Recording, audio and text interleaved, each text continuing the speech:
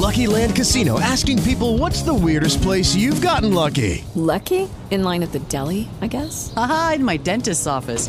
More than once, actually. Do I have to say? Yes, you do. In the car before my kids' PTA meeting. Really? Yes. Excuse me, what's the weirdest place you've gotten lucky? I never win and tell. Well, there you have it. You can get lucky anywhere, playing at LuckyLandSlots.com. Play for free right now. Are you feeling lucky? No purchase necessary. Void where prohibited by law. 18 plus. Terms and conditions apply. See website for details.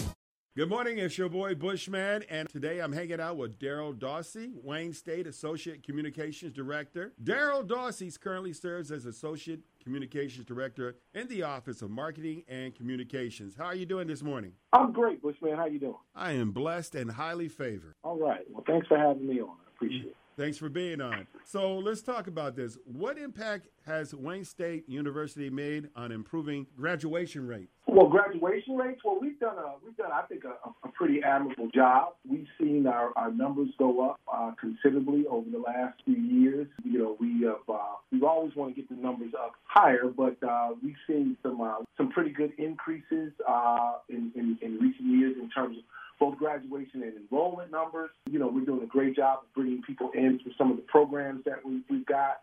We've seen improvements in our graduation rates steadily over the last few years. We're expecting that obviously the numbers are going to continue to go up. You know, we're coming out of the pandemic like most universities, and so you know we're doing everything we can to make sure we're getting our students prepared and into the university and enrolled this fall, so that you know we can continue to see some of the numbers that we've been seeing. How are things looking for the fall? Things are looking good. You know, like a lot of institutions here in Michigan, we are we're coming off of a tough time with the pandemic. We had to close off campus and courses for a while. Just like a lot of responsible universities, we had to make sure that we're caring for our students, for our faculty and staff, and for the community around us. And so we had gone to remote courses over the last year. But we're reopening. We're coming back. We're expecting most of our students to be back if they haven't graduated. We are expecting some, like I said before, some really great increases in terms of enrollment. We had one of the largest becoming freshman classes in our history a couple of years back, and so we're trying to make sure that we're matching those numbers or trying to exceed those numbers. We had an African American pediatric class first time in any college that was about 55%, increased by about 55% over 2019. So we're constantly trying to make sure that we're increasing those numbers. Wayne State is an urban research institution right here in the heart of Detroit, and we want to make sure that we're doing everything we can that we should be doing to make sure we're extending opportunities to everybody, here in the city and beyond. We've got the Heart of Detroit Tuition Pledge, which I don't know if you're familiar with, but it's a great program that offers free tuition for graduates of a Detroit high school or Detroit residents earning a high school diploma. We are happy about the numbers that we're seeing in terms of students who are coming into the program. We've got a lot of kids who are enrolling for the first time in college through the program. And as you may know, the students who enroll will have zero out-of-pocket expenses for tuition and standard fees for up to 4 times full-time study at Wayne State. So anything that we can do to make sure that we are elevating the community, to make sure that we are providing access to higher education, access to the research that we do, we're big on. We do a lot of stuff in terms of health programs. We do mobile. We were doing mobile coronavirus testing. We do work with pediatrics out of our Wayne State Pediatric Center. We're vaccinating our students and our campus community. We just kicked off the Great Grocer Project. I don't know if you're familiar with that, but that's where we're connecting communities that have been hit hard by food deserts and food shortages with grocers in our community who are interested in making sure that people have quality access to affordable, healthy food. So we've just got a lot of great stuff going on in the community that we're really excited about. Man, you are hyper inundated with a lot of stuff going on. Hyper inundated is that's almost an understatement. Bushman, we definitely have a lot. We have a lot going on, and we're really excited about the future. Like I said, this has been a tough time for a lot of folks in the community. We know that. But we've got some great programs.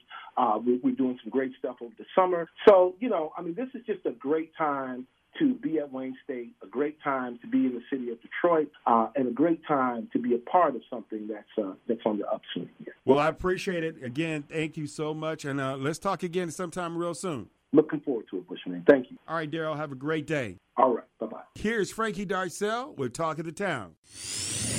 Welcome to this edition of Talk of the Town with Frankie Darcell, a public service of iHeartMedia Detroit. We welcome your questions and comments. Join us on Facebook, Twitter, and IG pages. Now here's your host, Frankie Darcell. And good morning. My name is Frankie Darcell. Welcome to this edition of Sunday Talk of the Town, talking about issues important to you, your community, and your family. So this week, the conversation about mental illness back on the forefront when tennis great Naomi Osaka chose not to do press conferences and back out of a major tournament, where now we should have the conversation once again about mental illness. I am so excited to be joined by Kevin Fisher. He is the executive director for NAMI Michigan, the National Alliance on Mental Illness, 650 chapters around the country and here in our region and the state of Michigan. And we know that through this pandemic, through this time, it has been really challenging and identifying those mental health concerns that some folks might have. First of all, Kevin, it is always good to talk to you. Always good to have you on the show. And so glad as we launch now Sunday Talk of the Town each and every week that you will be joining us from time to time to talk about the importance of talking about mental health, not only here in our region, but across the state and around the country and around the world. So thank you for joining me for Talk of the Town. Thank you for having me. It's always a pleasure to spend time with you. All right. Now, Kevin, first of all, just tell people who you are and what you do for NAMI Michigan and the services that they provide. So I am the executive director for NAMI Michigan, and NAMI is the National Alliance on Mental Illness, the nation's largest grassroots mental health organization that's purely dedicated to improving the lives of anyone affected by mental illness. So not just the person who's living with a diagnosis, but for their family, caregivers, community. We touch any and everything that has been affected by mental illness. Mm-hmm. And I've been in this role for 7 years officially. I've been a NAMI member for a little over 10 years. I came to NAMI in 2010, shortly after my son, who was diagnosed bipolar schizophrenic in 2007. Unfortunately, we lost him to suicide in June of 2010. Mm-hmm. So I came to NAMI looking for a resource, really trying to understand mental illness and suicide better, trying to manage my own grief, because through that process, and it's something I'm sure we'll talk about later, but through that process, I did not handle the grief of losing a child very well, and I came very close to taking my own life a year after I lost my son. So it's a difficult conversation to have, but it's one that we need to, and that I cherish the opportunity to have, because I want to help somebody else hopefully not end up where I ended up. So it's been a long journey. Let's talk about your son. His name is Dominique, and you said something, and as many times as we had a conversation, I did not know. Literally a year later, you thought about your own life. Can you talk about Dominique and how you came to NAMI? So Dominique, was just a wonderful child. Dominique gave his mom and I so little trouble. Great student athlete, great personality. Did not show any symptoms of mental illness that we noticed until it was a crisis. Dominique was a sophomore in college. He was 20 years old, which is a critical time for many young people who are diagnosed with mental illness. Came home one weekend and was, for Thanksgiving break 2007, and was just rambling about taking over the world and talking to God and those grandiose thoughts that we had never heard from him before.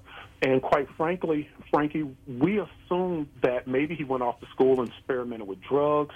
So we took him to the hospital, got him diagnosed, and when the doctors came out, they said there's no drugs or alcohol in his system, but we're going to put him on a 72-hour psych hold. Mm-hmm. And that was like hitting a brick wall at 1,000 miles an hour. We just never saw that coming. We went from this great kid to this great crisis. And what we quickly realized is we knew nothing about mental illness. We knew nothing about the mental health care system. We didn't understand what providers, what treatment was available, what his life was going to look like going forward. And, I tell people over the 3 years that we were on that journey with him, I felt like I was in quicksand. It seemed like the harder I fought, the deeper I sank. And every time we thought we made 2 steps forward, we take 10 steps back. And when we lost Dominique in 2010, early that year, we thought we were on the right track. He was responding to his treatment well, his medication. He was working. He wanted to go back to school. But he was doing so well, and this is typical. He was doing so well that he decided, I don't need the medication anymore. I don't need to go to the doctor anymore. Mm-hmm. I can do this on my own. And what ended up happening happens to so many. He ended up self-medicating. And so he was schizophrenic, so he would hear voices. And the voices came back, and he was self-medicated with marijuana and alcohol to drive the voices away, not realizing that he was just making the situation worse. Mm-hmm. And so, unfortunately, on June 27th of 2010, he just quietly dismissed himself from his mom's kitchen, and she thought he had gone off to a church down the street. And about 6-8 hours later, she discovered his body. He had hung himself in the basement. So, again, I came to NAMI looking for help myself. I did not realize at the time, Frankie, of course, you don't know what you don't know, but I was exhibiting all the classic symptoms of somebody who was experiencing suicidal ideation. I was struggling with the grief and the loss, and I'd gone to see a therapist, and I joined a help group for a national organization for parents who've lost children. I was trying to do all the right things, and I was just sinking deeper into this really deep depression, and I got to a point where I literally said, Lord, if you can't stop this, I have to. I can't get up tomorrow and go through this again. Mm-hmm, mm-hmm. And so I literally planned my suicide. I gone to the lawyers and got my affairs in order, and I sat some things around I wanted my other children to have, and I was I'd just gotten remarried, and I decided I was going to go to his gravesite one last time on the anniversary, first anniversary of his death, and I wasn't going to come home. I had a loaded gun in the small of my back, and I wasn't coming home. And at what moment did you say, this is not the thing to do, or did someone intervene? My wife intervened. My wife, Sonia, is my absolute rock. She always told me, I don't know what you're going through. I've never lost a child. She said, all I can do is be here for you. I don't even know what that means, but I just want you to know that I'm here. And Sonia was very respectful of the fact that I would go every Friday and visit Dominique's gravesite alone. I would drop her off to get her hair done on Friday evenings, and I go spend a couple hours at the cemetery. And on the anniversary of his death, I had my plan, and without saying a word to me, I noticed Sonia wasn't getting up and getting dressed for work that morning, and I said, so, what's the deal? And she says, well, I'm going to spend today with you. And I said, no, today's going to be a bad day, and I really need to be alone. And she said, I'm not asking you, I'm telling you. Wow. I'm not going to allow you to be alone today. So we gathered our lawn chairs and my Bible as I normally did, and I went out there and I prayed and cried, and I literally said, God, I won't do this in front of her, but I can come back tomorrow.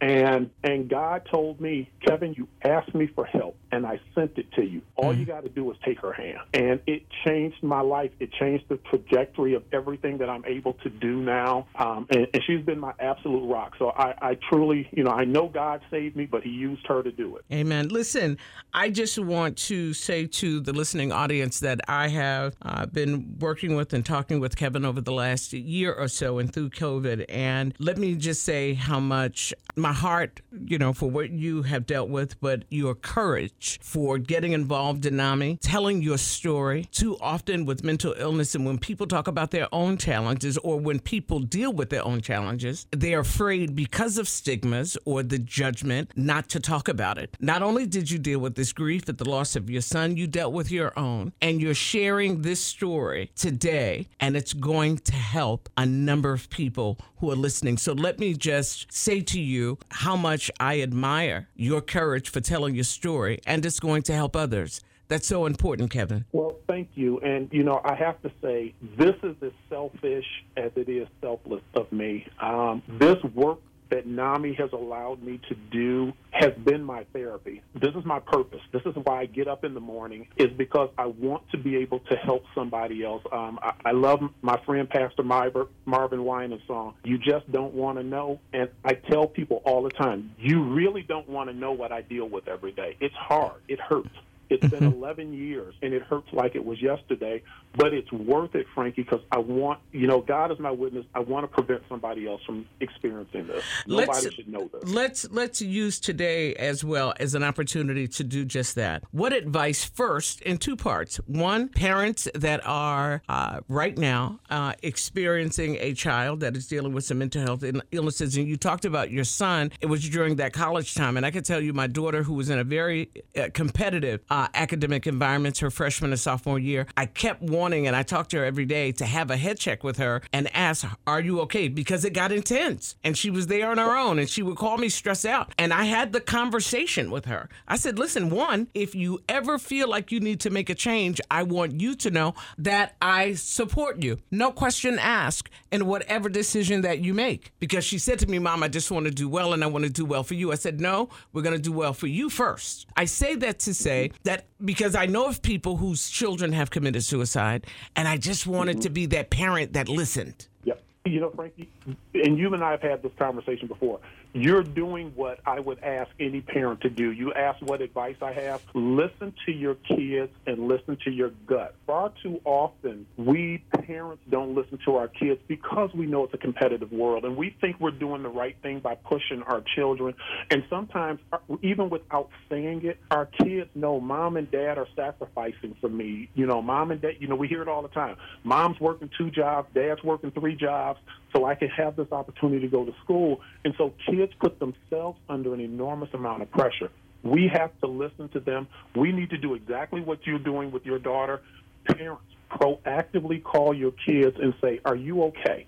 Mm-hmm. Let's talk about it. Not physically okay. Are you okay mentally? We need to do that because the stigma of mental illness, mental illness is such a taboo conversation. And Frankie, stigma is the leading barrier that prevents people from seeking the help they need. We can have the conversation about the lack of resources. We don't have enough psychiatric hospitals. We don't have enough behavioral health professionals. We're not investing enough money in it. All of that's true. But if we don't eliminate the stigma, that's step number one. So your daughter will raise her hand and say, Mom, I'm glad you asked because I'm not feeling myself. I'm feeling some kind of way. I've been in this dark place for a while, and I need some help. So clearly being open, watching, and Kevin not judging. And the question became, look, whatever decision you make, I'm going to support you. She was able to get over that hump, and she said, I just overwhelmed myself. I was taking 21 credits a semester. Wait, do what's within reason.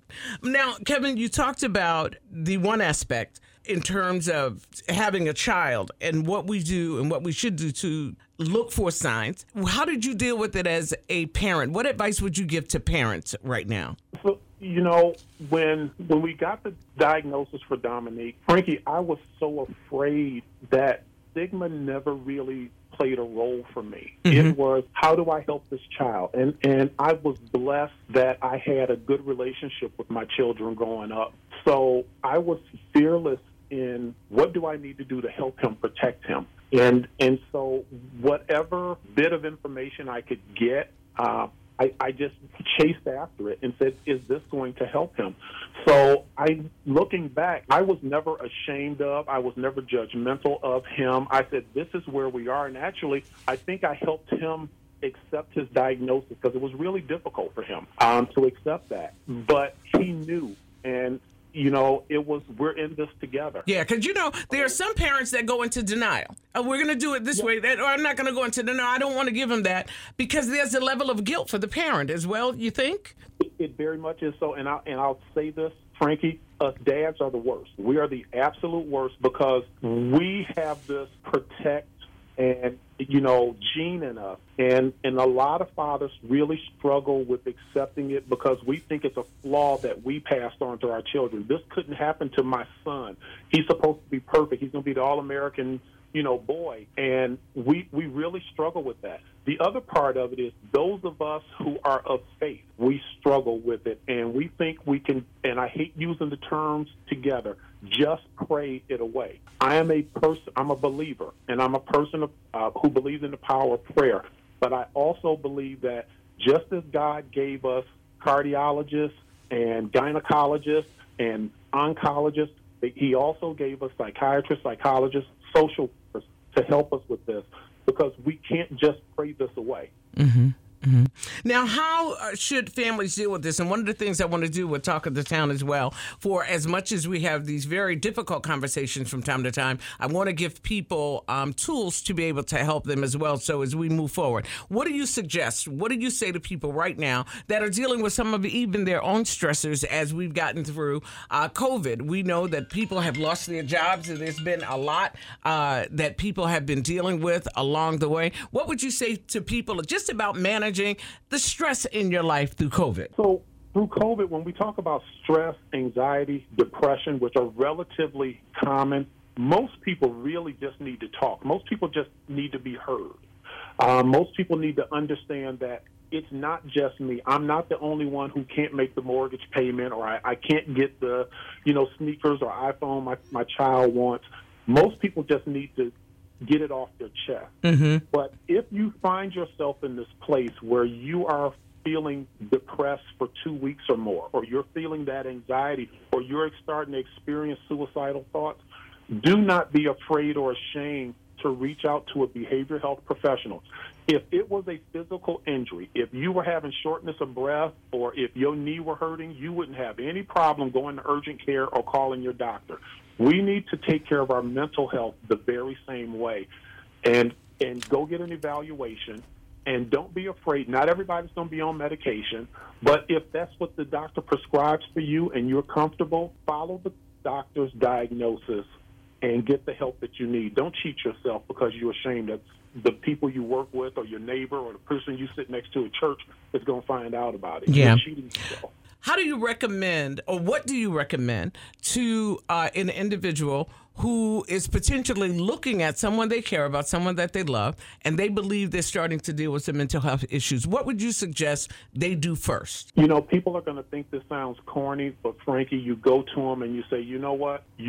I've had this conversation with guy friends of mine. You are my boy. You are my brother. And I'm telling you I'm concerned about you. I'm telling you I see something that concerns me. And I'm asking you to let me help you. Mm-hmm. And if that means I make an appointment for you and go with you, that's what we do. If that means that you just need to open up and talk, I'm here for you. That's what people need to hear. They need to hear that they're not alone and that there's somebody who cares about them, and they don't need to feel ashamed about it. But if it goes further, if you think a person, and we have to ask this directly, which is really hard, if you think a person is potentially suicidal, you have to ask them. You have to ask them directly. You can't beat around the bush and say, well, Kevin, you're not thinking of hurting yourself, or, that's stupid. You have to say, Kevin, have you considered suicide? Be that direct. Because here's the thing. You have to be that direct, frankly, because studies show that when you're direct, most people will answer you honestly. If you come at it in a sheepish fashion, if you say, oh, Kevin, you're not thinking about that, are you? I'm going to say no because I know you're not ready to hear the answer. Mm-hmm, mm-hmm. But if my wife says, Kevin, you okay? Kevin, you thinking about killing yourself? More likely than not, I will say yes. And if you get that yes, that's significant because you don't want to leave me alone. You don't want to say, well, Kevin, I think you should get some help. You say, no, Kevin, I'm going to take you to get some help. And I'm going to make sure that there are no lethal means available to you. I'm going to make sure you don't have access to a gun or heavy medications or anything. But I'm going to take you to get help, and I'm going to sit there with you. One of the things that I did with my son that I know he appreciated, even though he didn't like it sometimes, I didn't send him to his doctor's appointment. Dominique received some form of treatment 4 days a week. I quit my job, and I went with him I didn't drop him off at the door. I walked in and sat in the lobby because I was like, I'm not going to let you go in the front door and sneak out the back. Mm-hmm. It's important because he understood that I was in it with him. Yes. Yes. Yes.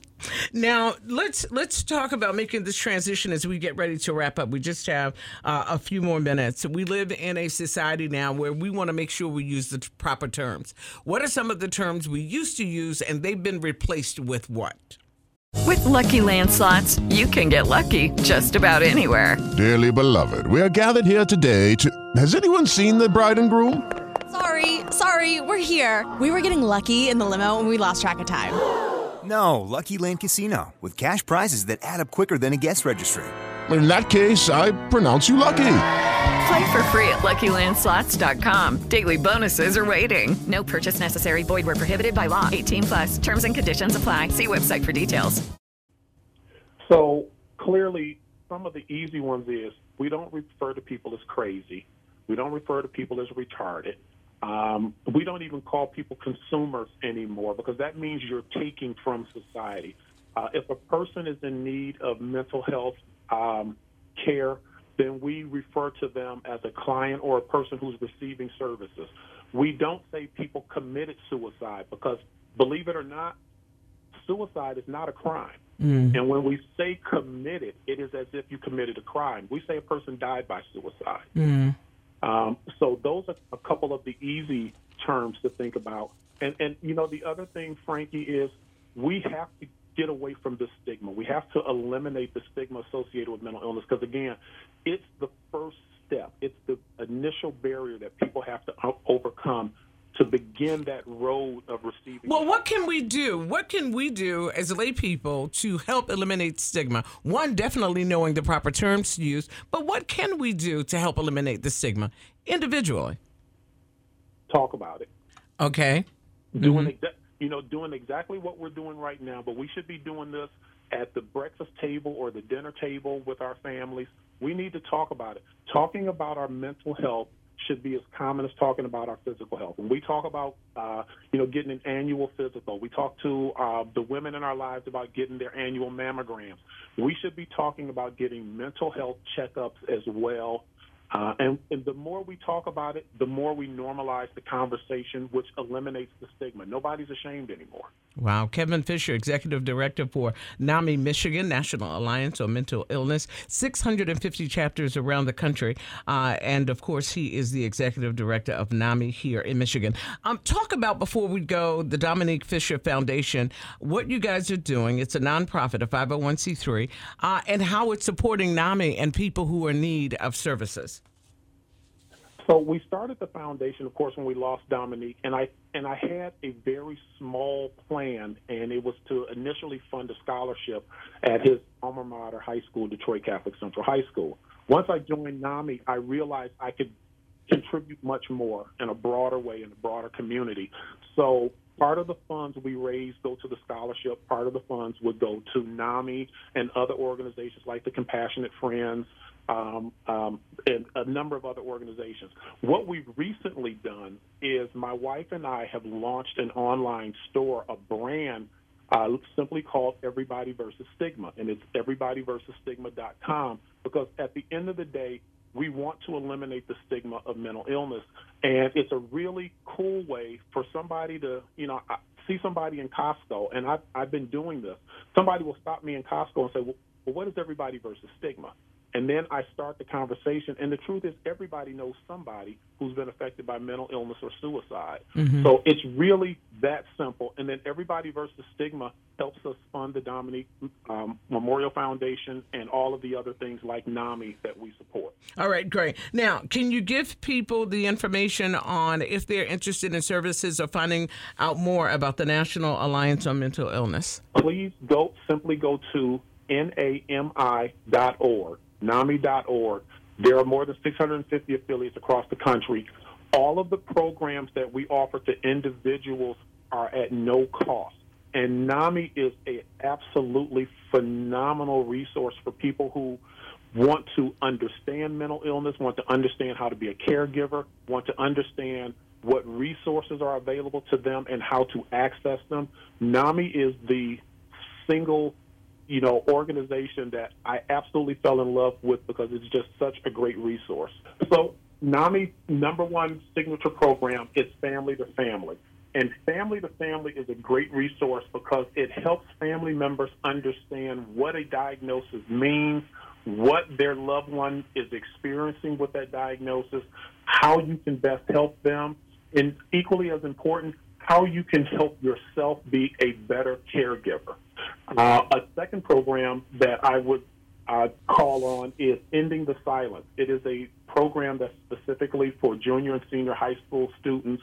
It is a stigma reduction program, but it also has components for teaching professionals, for parents, and administrators.